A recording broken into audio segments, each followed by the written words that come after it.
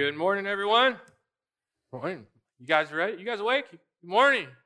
There we go. My name's Eric, if you haven't met me, and I'd love to get to know you if you're new to LBC. We'll give you a gift out in the courtyard at the Welcome Center and help you connect.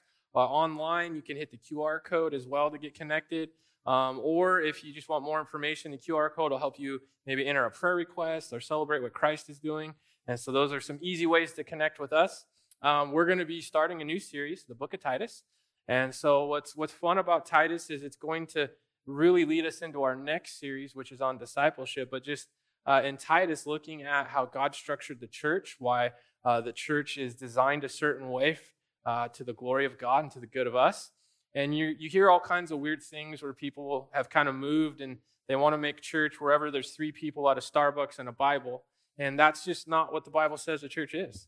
And so we want to look at that and see, what does God tell us to do, and how should it work, and how should it be ordered, and just kind of maybe do away with some of the crazy things we learn and focus in on what God has for us. When I was about 8 or 9, my mom worked at the church. She was a church secretary, and one of the cool things of being like a church staff kid is you can always steal your mom's master key, right? So I would go around to all the rooms and I'd walk in meetings, and for some reason they never kicked me out, right?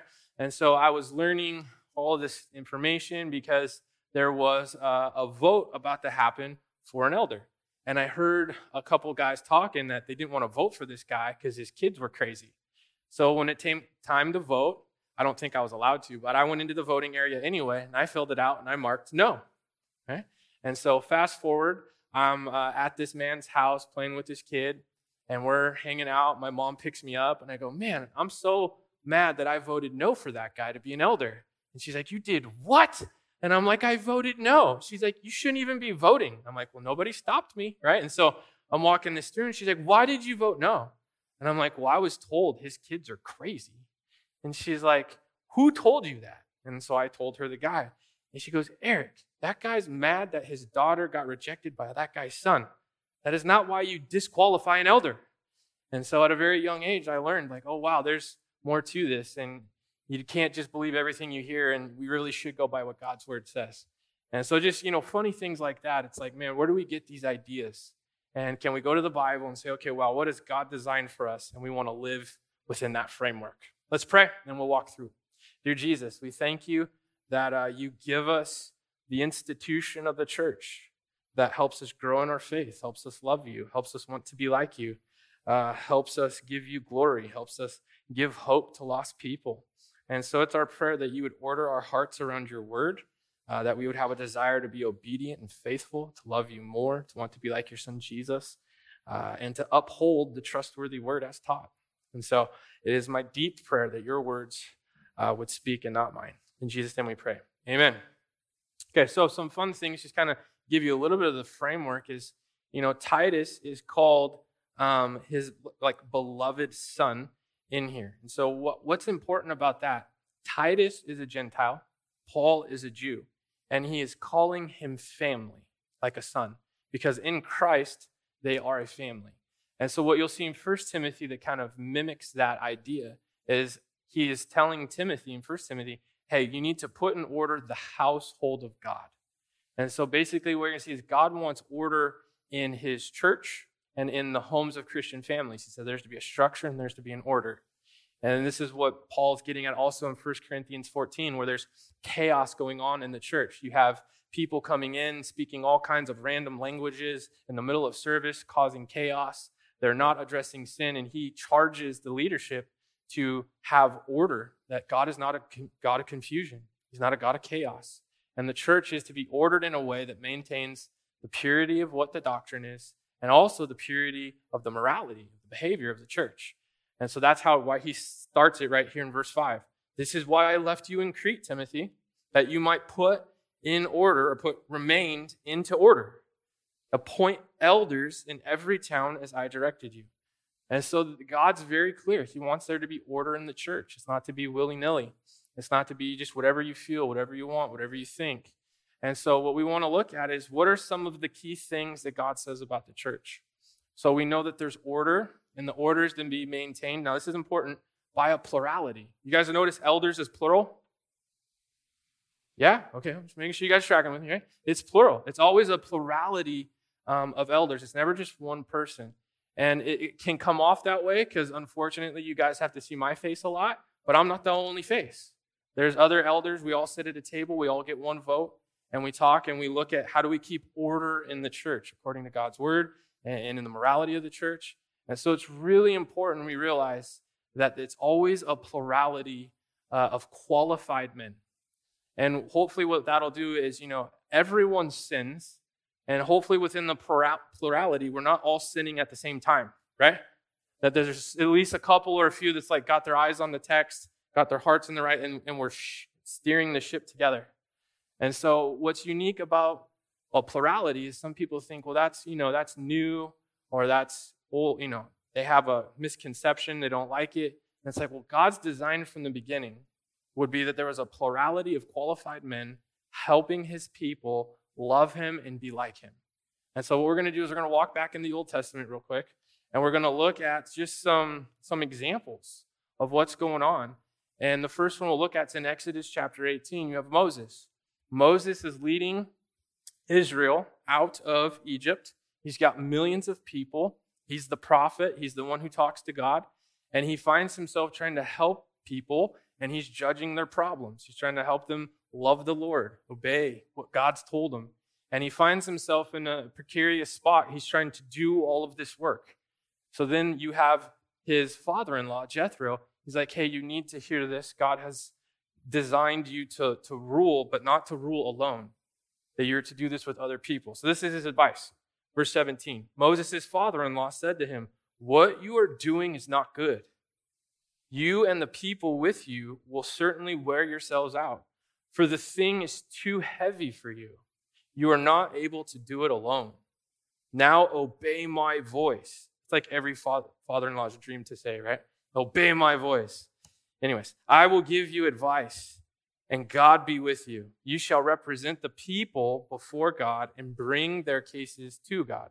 And you shall warn them about the statutes and the laws and make them know the way in which they must walk and what they must do. That's pretty straightforward, isn't it?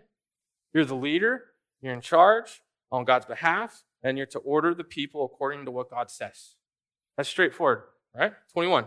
Moreover, look for able men from all the people, men who fear God, who are trustworthy, who hate a bribe, and place such men over the people as the chiefs of thousands, of hundreds, of fifties, and of tens. So it's qualified men over a group of people to help them be like God and to do, or be like Christ, that's looking forward, but to keep what God has ordered and commanded.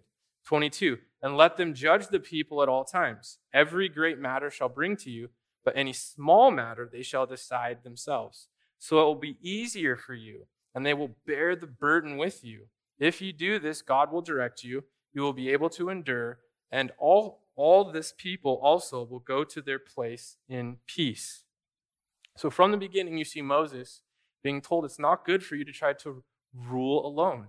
You need to have a leadership structure where there's a plurality of leaders guiding the people towards what God has them do.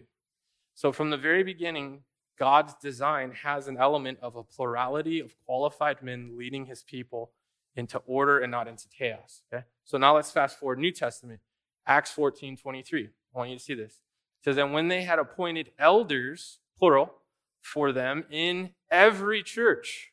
So should there ever be a church without elders? And that's not a trick question, right? So the whole Starbucks back porch model with 3 people on a podcast doesn't hold water, does it? It's not a church. It's commanded. He tells Titus, hey, put into order, appoint elders. Acts 14, put elders in every church. With prayer and fasting, they committed to them the Lord in whom they had believed. So you see this specific design. There's to be a plurality in every church. And it's not just an American church for that matter. One of the things that's hard about overseas is that we'll find a pastor and he's often alone. A good example, Pastor Kieran in India, he is in a very unique situation where in their society or their culture, you have Hinduism and you have a caste system. And so he's what would be called a Brahmin. So he's the highest, the smartest, the best. and he's ministering in an untouchables. They're the worst, not even worth talking to context. So everyone goes to Pastor Kieran. If you need to have a baby, you need a roof replaced, you need a plumber, everything goes to him. And so one of the first things we did is we had the Exodus 18 talk. You can't do this alone. You need to have a plurality of men that help govern the church, help love the sheep, help guide them towards Christ. Every church, whether it's here or there, has to have a plurality of elders. And so you see that it's something that's changed over time as people think, oh, you just became a Christian, you're an elder, we planted a church, we move on. That's not what it says. It's qualified men who have been taught the trustworthy word in a plurality. And so we understand that. Now, one of the things that help keeps order, James 5:14.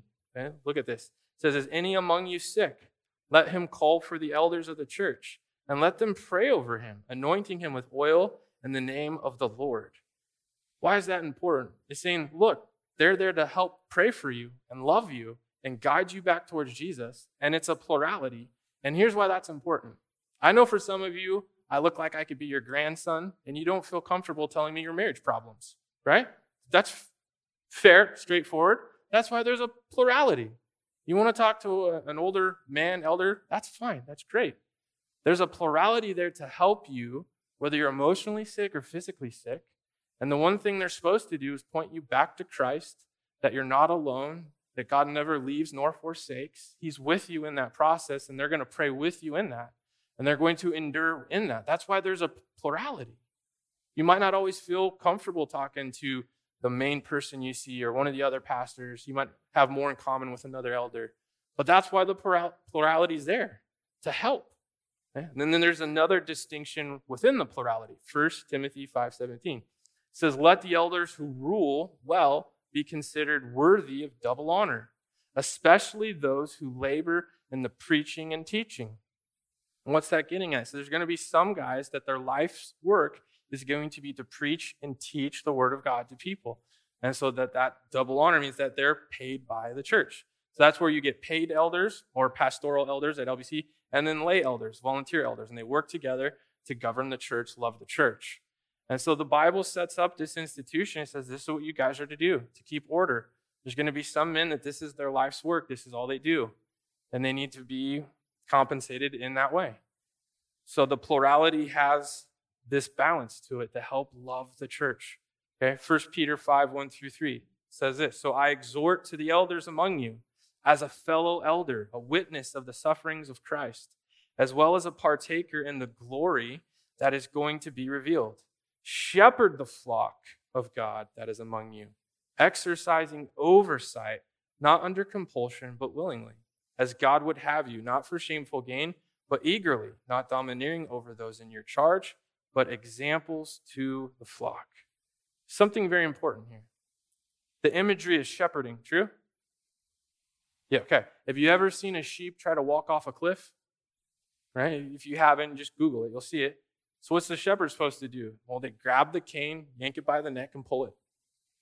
And sometimes people don't like being yanked by the neck and pulled. But he's saying as the shepherd, you're to give oversight, and you're to shepherd the flock towards Christ. And so there's two things that keep order in the church. There's the doctrine, and then there's also the moral purity. So sometimes what you'll see is it's on the pastor elder that if they see something out of order to protect it, they need to address it. There's one time I went into a restaurant to meet with a friend, and I see a married man and a single woman sitting on the same side of the table talking to each other. And I'm like, that's kind of like high school dating right there. You guys know what I mean? And so I'm just like, that's weird. And I didn't know what to say. I'm already awkward if you meet me in public. Like it takes me a minute to like get words out of my mouth. And so now I'm like double awkward because I don't know what to say. And I'm like, oh, hey guys. And so then I go back, I sit down, and it's just gnawing at me. Like, oh, that's your job. You can't let that go. You can't let that go. So I get up to go say something. They were gone. They booked it, right? And I'm like, oh, they're definitely guilty. I know something's going on.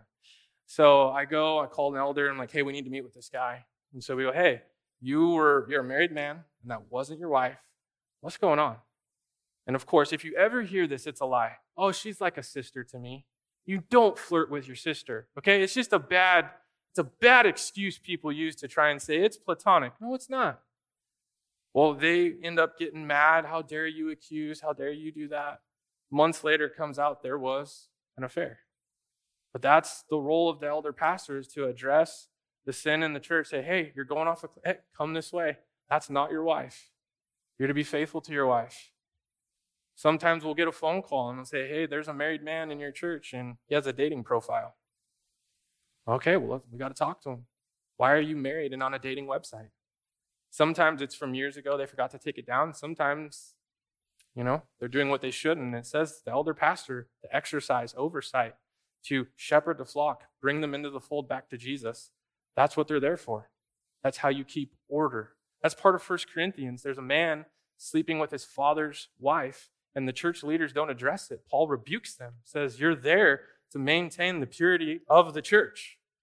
Ephesians 5 talks about how the church is the bride of Christ, and that it's to present it spotless and blameless. The elder pastor is to protect the purity of the church. They're to uphold that moral part and also the doctrine part so that we can do what God has called us to do. So that's part of the order. And then the other parts of order is why we worship. We try to keep the praise, making sure that it honors God. That's why we do communions. We have baptism. These are things that are supposed to happen in the church as a family, and the elder pastor is to make sure it happens. And then you have, our statement of faith. Anyone who teaches from this pulpit is held accountable by the statement of faith. This is what the church believes. Now, some people, they get really weird. They want this really big tent and this really broad statement. So a lot of people can believe different things, and it sounds loving and it sounds nice, but it's mean. It really is. I want you to think about this. How would you feel if you came to the pastors and you asked us the same question and you got 3 different answers, then you asked the elders and you got 6 more different answers, you got 9 different answers? Does that sound like a really loving thing to do to you guys? No, it's terrible. It's absolutely terrible. If you ask me, Andy, Dave, you're going to hear the same thing because we uphold the same statement of faith, because that's what unites the church. This is what we believe. And then it's upheld by the ones who oversee it. It's not kind and it's not loving to have everyone going in different directions. Because what happens is this group gets a camp, and then they get a camp, and then they're a follower of Paul, and then they're a follower of Apollos, and then they're a follower, what you see in 1 Corinthians, and then they fight and they backbite, and who's smarter and who's better and who's more Christian and who loves Jesus more. That doesn't sound good, does it? Okay, that's part of the order of the church, that it keeps the unity of the church. So we don't have these camps and these fights and these battles. And that's one of the things I love about this church is the doctrine that's been taught here has been the same thing for over 30 years. Pastor Roger, the long-term pastor for over 20 years, he hired me, Dave, and Andy. How's that for continuity, right? That's one of the greatest things you can do is keep the word means what the word says. Hold fast to the trustworthy word as taught. It keeps order in your church. Just sometimes it's hard and people don't like it, but it's not like that verse says under compulsion or gain. It's to the glory of God, and it's to the good of the church. Okay, so there we go. Verse 5 is to put order. It says, well, how does that order get maintained? It says by qualified men. So here are the qualifications. He gives a list. He's like, these men need to be qualified. They need to have certain standards in order to be able to hold the doctrine, to be an example to the flock, to keep the purity of the church. It's not just the first convert becomes a Christian and now they're the pastor. The Bible would absolutely say, no, you're not to do that. So here's the list. He starts the list with verse 6. Is anyone above reproach? This kind of gets confusing sometimes. I'll try to make it simple. It's whenever you think of an elder pastor, you shouldn't be able to easily think of them sinning when a sin's brought up. Here's an oversimplification. If a bank gets robbed in Bakersfield, if your first thought is it was probably one of our elders or pastors, we're in trouble, right? Like if your first thought is that was probably Eric, right? Like we got a problem. Same thing when there's an act like, oh yeah, that was probably one of our pastors. That's not good. That's not above reproach. Now that doesn't mean we don't sin, and that but don't be you should be shocked to a degree, because there is an above reproach manner in which the pastor elder handles things. And so we in one sense we shouldn't be shocked because we all sin, but in another we should be really shocked because what we see is godliness and character and integrity and following the Lord and being like Christ. And so above reproach, you can come ask them any question, There's no underground gambling ring they're a part of, fight world, addiction, no secret relationship. You could come and like one time I had someone confront me that I was having lunch with a really cute blonde. It was my sister, but I'm glad they asked me, right? She stopped through and wanted to eat, and they'd never seen her before. She lives in LA. They're like, that was not your wife. I'm like, I know, it was my sister. But we got to be able to have that conversation above reproach, right? So there's part one. So keep working your way through this. He says, and the husband of one wife. I don't think that's getting at polygamy, because that's just innately always true. I think what he's saying is, if a man can't be faithful to his wife, how is he going to be faithful to his church? That's what it's getting at. That's why when a pastor cheats on his wife, that's why he's disqualified. Can't be faithful to the one at home, you're not going to be faithful to the ones here. It doesn't mean you're not a Christian, but it means you shouldn't be giving oversight, because you weren't faithful to your spouse, you won't be faithful to the church. So it's one of the characteristics it gives. His children are believers, not open to the charge of debauchery or insubordination. This is the one I got really wrong when I was 9. It doesn't mean that an elder pastor's kid won't break someone's heart, that they won't, rebel in like most kids do. It's a deep-seated debauchery, a deep-seated rebellion. Want nothing to do with the Lord, want nothing to do with listening to their parents.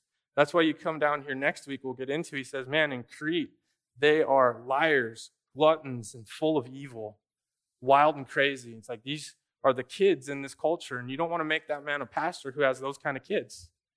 He's like, that man needs to get his home in order first and then come. It doesn't mean that their kids won't be sinners or sin or break a heart, so to speak.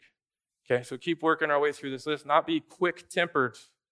Right? So you don't want, like I was at a church once, and we were in a meeting, and the pastor walked out, kicked a chair. And I had to call one of the elders. I'm like, is that normal? No, Eric, that's not normal. That's not supposed to happen. Right? Because the temper wasn't controlled, and it comes out.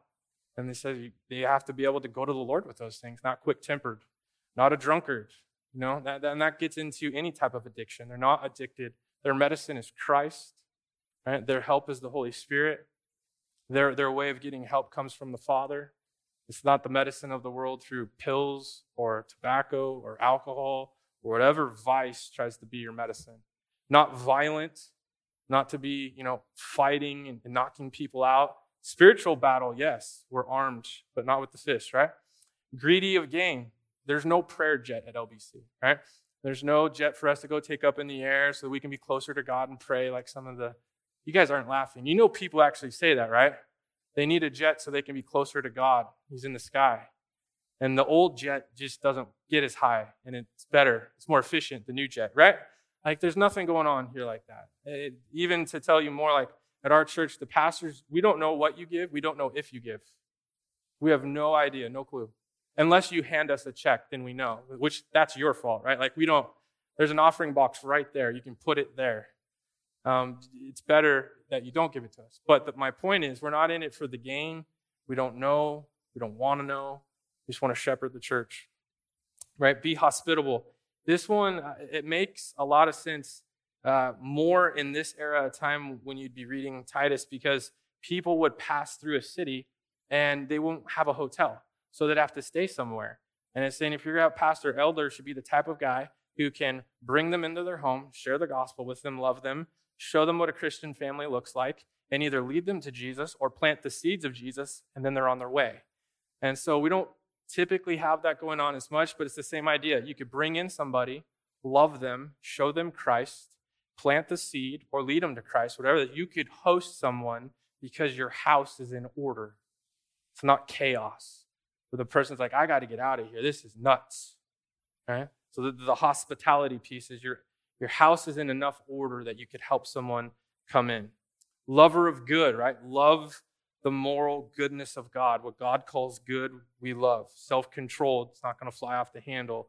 Upright, that's the bringing justice into the church. If there's sin, we address it. And they have to be willing to do that. They care about the justice of God. What God cares about, the elder pastor has to care about. Holy, set apart, discipline, shows restraint. Now, what's cool about that list is, yes, those are qualifications, but it also said in 1 Peter to be an example.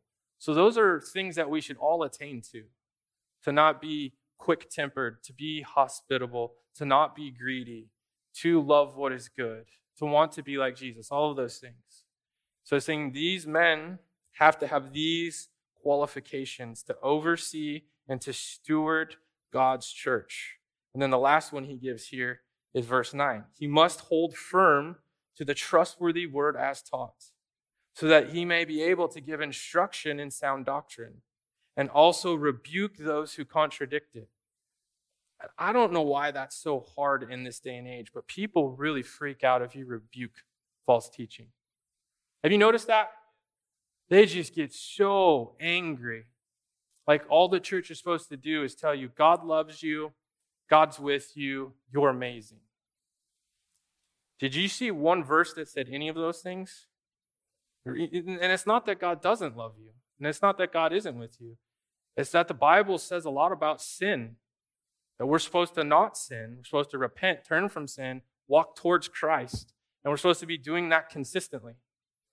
And so the Bible, he's saying, hey, I've given elder pastors to oversee to make sure that the Bible is taught, not self-help, not psychology, that the trustworthy word is taught, that it's held firm, and that it's passed down. And then that primarily comes through the preaching of God's word to the people. That's why Paul says he's a preacher of God's word, passing down the knowledge. And he tells Timothy and Titus to teach the word as they were taught. And then he tells them to teach the word down, and it keeps going.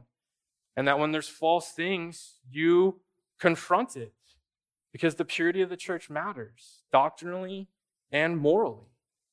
This is the charge of an elder, Hebrews 13:17.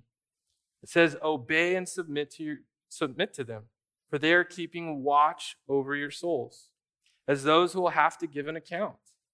Let them do this with joy and not with groaning, for that would be of no advantage to you. Here's the thing I think we need to understand.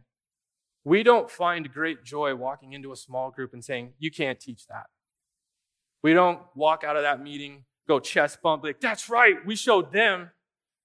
Try to teach that Bible study. That's right, we're in charge. Like, that's not how it goes down. You understand what I'm saying? It's not fun to do that.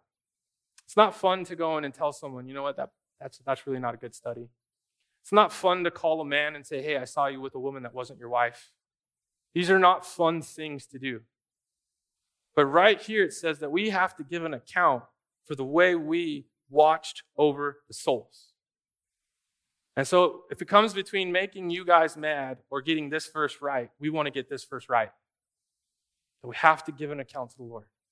That's why we try to be very consistent. This is what the Bible says. This is what the Bible says. This is what the Bible says. Because we have to give an account before the Lord for how we taught and instructed the people. And so sometimes we're going to say, hey, that worship song, it's not talking about the greatness and glory of God. It's a great love song for two people dating maybe, but it's not a worship song. That study is not biblical marriage. That study doesn't accurately represent the Holy Spirit. Whatever it is. It's not done out of this fun we get to rule. That's why the next part of the verse says, let them do this with joy and not groaning. That would be of no advantage to you. God says we've instituted qualified men who have been taught the word of God to protect the church from false teaching from out and within, so that they love him faithfully and truly. I think one of the downfalls of Moses was the people grumbling. He had it on a much larger scale, over 2 million people. But Moses is like, I'm just trying to tell you to do what God said, and you guys keep getting mad at me. They keep getting mad at Moses, and he's like, don't shoot the messenger, right?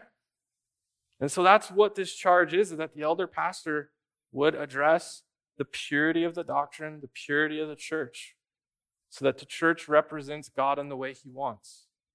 And another way to think of it is that the church is called the bride of Christ. Jesus says, my bride is to be treated a certain way.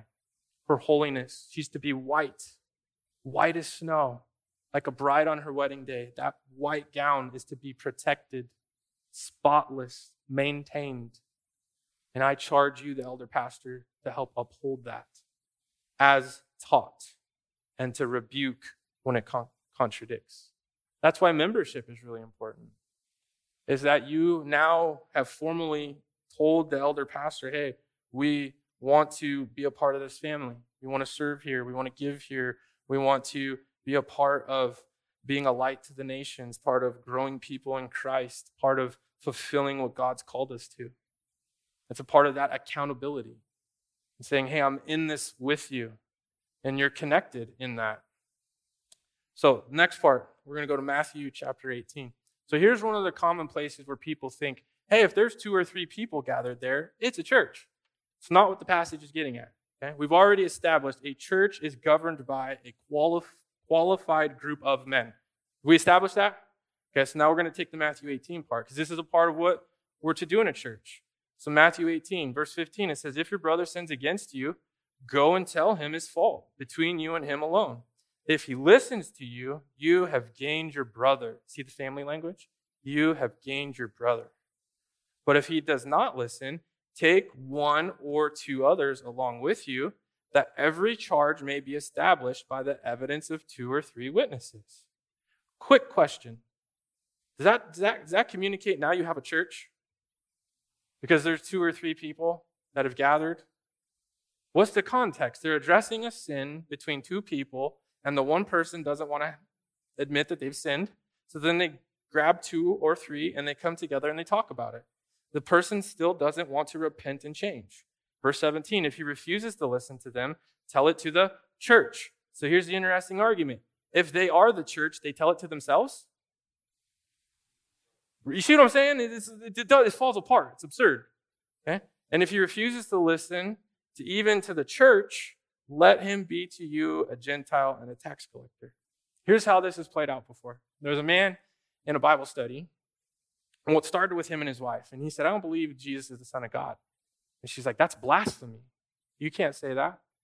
And he's like, yes, I can. He's like, no, then you can't do that. So she said, well, let's go bring this up to our small group. He didn't listen to her one-on-one. Brought it to a group. Group talks to him. He's like, Jesus is not the Son of God. He didn't pay for your sins. So they brought it to the pastor, right? So I need to figure out, is this man having like a crisis of faith? Is he renouncing his faith? Like, what's going on? So it's like, here, he said he'd been reading these postmodern authors. I'm like, give me your book that kind of shaped your mind. So I read that. I gave him a book to help.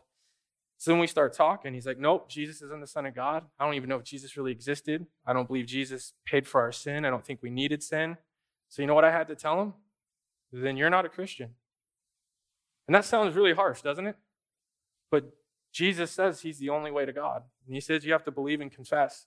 And he didn't. And so I said, well, then I need to treat you like you're not a Christian. You know what he said to me? Thank you. He said, now I know you actually believe what's in that book. Because I've read the Bible, and there's no way you can call me a Christian when I believe what I believe. We can't be afraid of calling something what it is, or we lose all respect that we don't actually believe what the Bible says. So then what did we do? We told the small group, hey, he is not a Christian. You need to treat him like a Gentile or a tax collector. How did Jesus treat tax collectors and Gentiles? Repent and follow me. He needs to hear the gospel. So he was invited to this church. He came to this church, but we treated him as a non-Christian, meaning he's not going to be in leadership. You shouldn't go to him for marital advice or parenting advice because it's not going to be according to God's word because he's not a Christian. So we rightly identified we need to share the gospel with this man. He needs Jesus.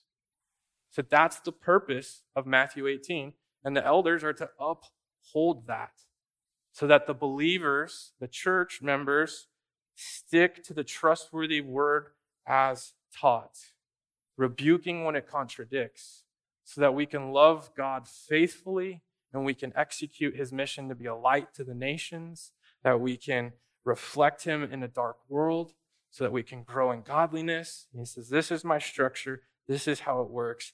This is for your good. Isn't that a good God? Amen. Some questions for us to think through. What are the components that make up a church? Okay. So hopefully you've understood it's qualified men. Okay. If you don't have that have the trustworthy word as taught, they can't teach, they can't rebuke, you do not have a church. So if someone tells you they go to a church and they're on this back porch, easy question. Where are their elders? Who are their elders? We see that from the text? Okay. Something to be able to think through. What is the function and purpose of an elder? Okay? To protect the doctrine of the church, to protect the morality and the purity of the church, the holiness of the church. What are good reasons to go to an elder for help? So this is that they're there to help shepherd. So it could be about marriage. It could be that you're sick. It could be about parenting. It could be about being a Christian in the workplace. And remember the beauty of it. You don't have to talk to the guy up here. There's a plurality of elders. Maybe you have a relationship with one, or they've worked in your industry, or they have your stage of life, that they're there to help guide you, pray with you, point you back to Jesus, tell you what the Bible says about that, because they hold the trustworthy word as taught. They hold it firm. You're able to go to them for help. Fourth one is, why do Christians struggle when bad doctrine is rebuked? I think for the church to continue, we have to be able to be a church that can address false doctrine and not get all mad and hurt about it. Is that fair? Because we've got to be able to sit down and say, well, what does the Bible say about that? So that we can hold firm to the trustworthy word as taught. And get into the deeper, why does the Bible tell us not to do that? Why does the Bible say this is a better way? And take a correction if someone says, hey, you shouldn't be in that relationship. That's inappropriate. Oh, that was a rebuke. Thank you for loving me. And let me think about that. Oh, wow, you really don't believe in Jesus. We shouldn't call you a Christian. That's a loving thing to do. It's how God says, I've set this structure up to help you so that you can love me the way I've commanded you and you can live the way I've created you. That's what we want in the end, isn't it? Amen. Let's pray. God, we love you and we praise you and we thank you. We thank you for Jesus. We thank you for your word. We thank you for the church, that we're not alone, that we have each other to help each other grow. And it's our prayer that you would help us come together to maintain unity of faith, purity of the church, purity of the doctrine of the church, that we be united, loving you, loving our neighbor, for our good and your glory. Just pray you would equip us in that endeavor, that we would be willing to give up anything for you, to follow you the way you've called us to. In Jesus' name we pray. Amen. So if you haven't been tracking with us, at the beginning of the year, we made a shift that we're going to do communion on the first and third Sunday. One, we want to practice remembering the Lord consistently. Two, we also notice that, in Bakersfield, there's a lot of travel. And so if you miss one Sunday, you can end up not taking communion for 2 or 3 months. You're like, man, we need to offer it more so people can come before the Lord, remember what his son did on the cross, and celebrate that. And so what I'm going to do is just walk through Matthew 26, explain it, and then we're going to have a time to walk through what the scripture calls us to, and then at the end to sing and respond in gratefulness to Jesus. Okay, so Matthew 26 it says, now, as they were eating, Jesus took bread, and after blessing it, broke it and gave it to the disciples and said, take, eat, this is my body. 27. And he took the cup, and when he had given thanks, he had given it to them, saying, drink of it, all of you, for this is my blood of the covenant, which is poured out for many for the forgiveness of sins. So he gives them this symbolic act, that this bread and this juice represent the covenant where now you can go to the Father through Jesus because your sins have been paid for. That there is a forgiveness of sins when you've accepted Christ as that payment and you believe that he did that for you, and you have access to God through Jesus. So this is a remembering of that covenant. So we want to acknowledge that your sins are forgiven. But in communion, there's this act of acknowledging the sin. And so you have a time in communion of mourning and weeping, where you're confessing your sin before the Lord, that this is the way you've wronged him. This is the evil that is in your heart, the selfishness that is in your heart, and it wrecks you because you love him and you don't want to sin against him. And then as you remember the blood being poured out, the payment for our sin, that he rose from the dead, he conquered it, there is a gratefulness, there is a thankfulness, there is a celebration to the work of Christ. So in communion, you want to work through this arc or trajectory of mourning and weeping over the sin against God, and then celebrating and thanking that you're forgiven and you're his child. And then at the end of that, we get to come to the Lord and sing and give him thanks for Christ. Give him thanks that we're his children. Give him thanks that we'll be with him in heaven. And so in your communion cups, you got the wafer on the bottom or the top. Just be careful. You don't rip it open too fast. It'll go everywhere. If you're not a Christian, we ask that you wouldn't partake, but maybe pray and seek the Lord, or read your Bible, or look at the words, and just kind of ask yourself the questions. Where would I go when I die? Do I believe there's a God? Do I know I'm a sinner? Do I think I need forgiveness? And if you're just a Christian, but maybe you got your kids with you, it's a great time to introduce them into what it looks like to repent, to confess sin, to turn, and then to celebrate and be grateful for Jesus, to walk them through that. So I'm going to pray, and then at your own pace, you can go ahead and partake. And then after a while, John will come back, and we'll sing and celebrate and thank Jesus.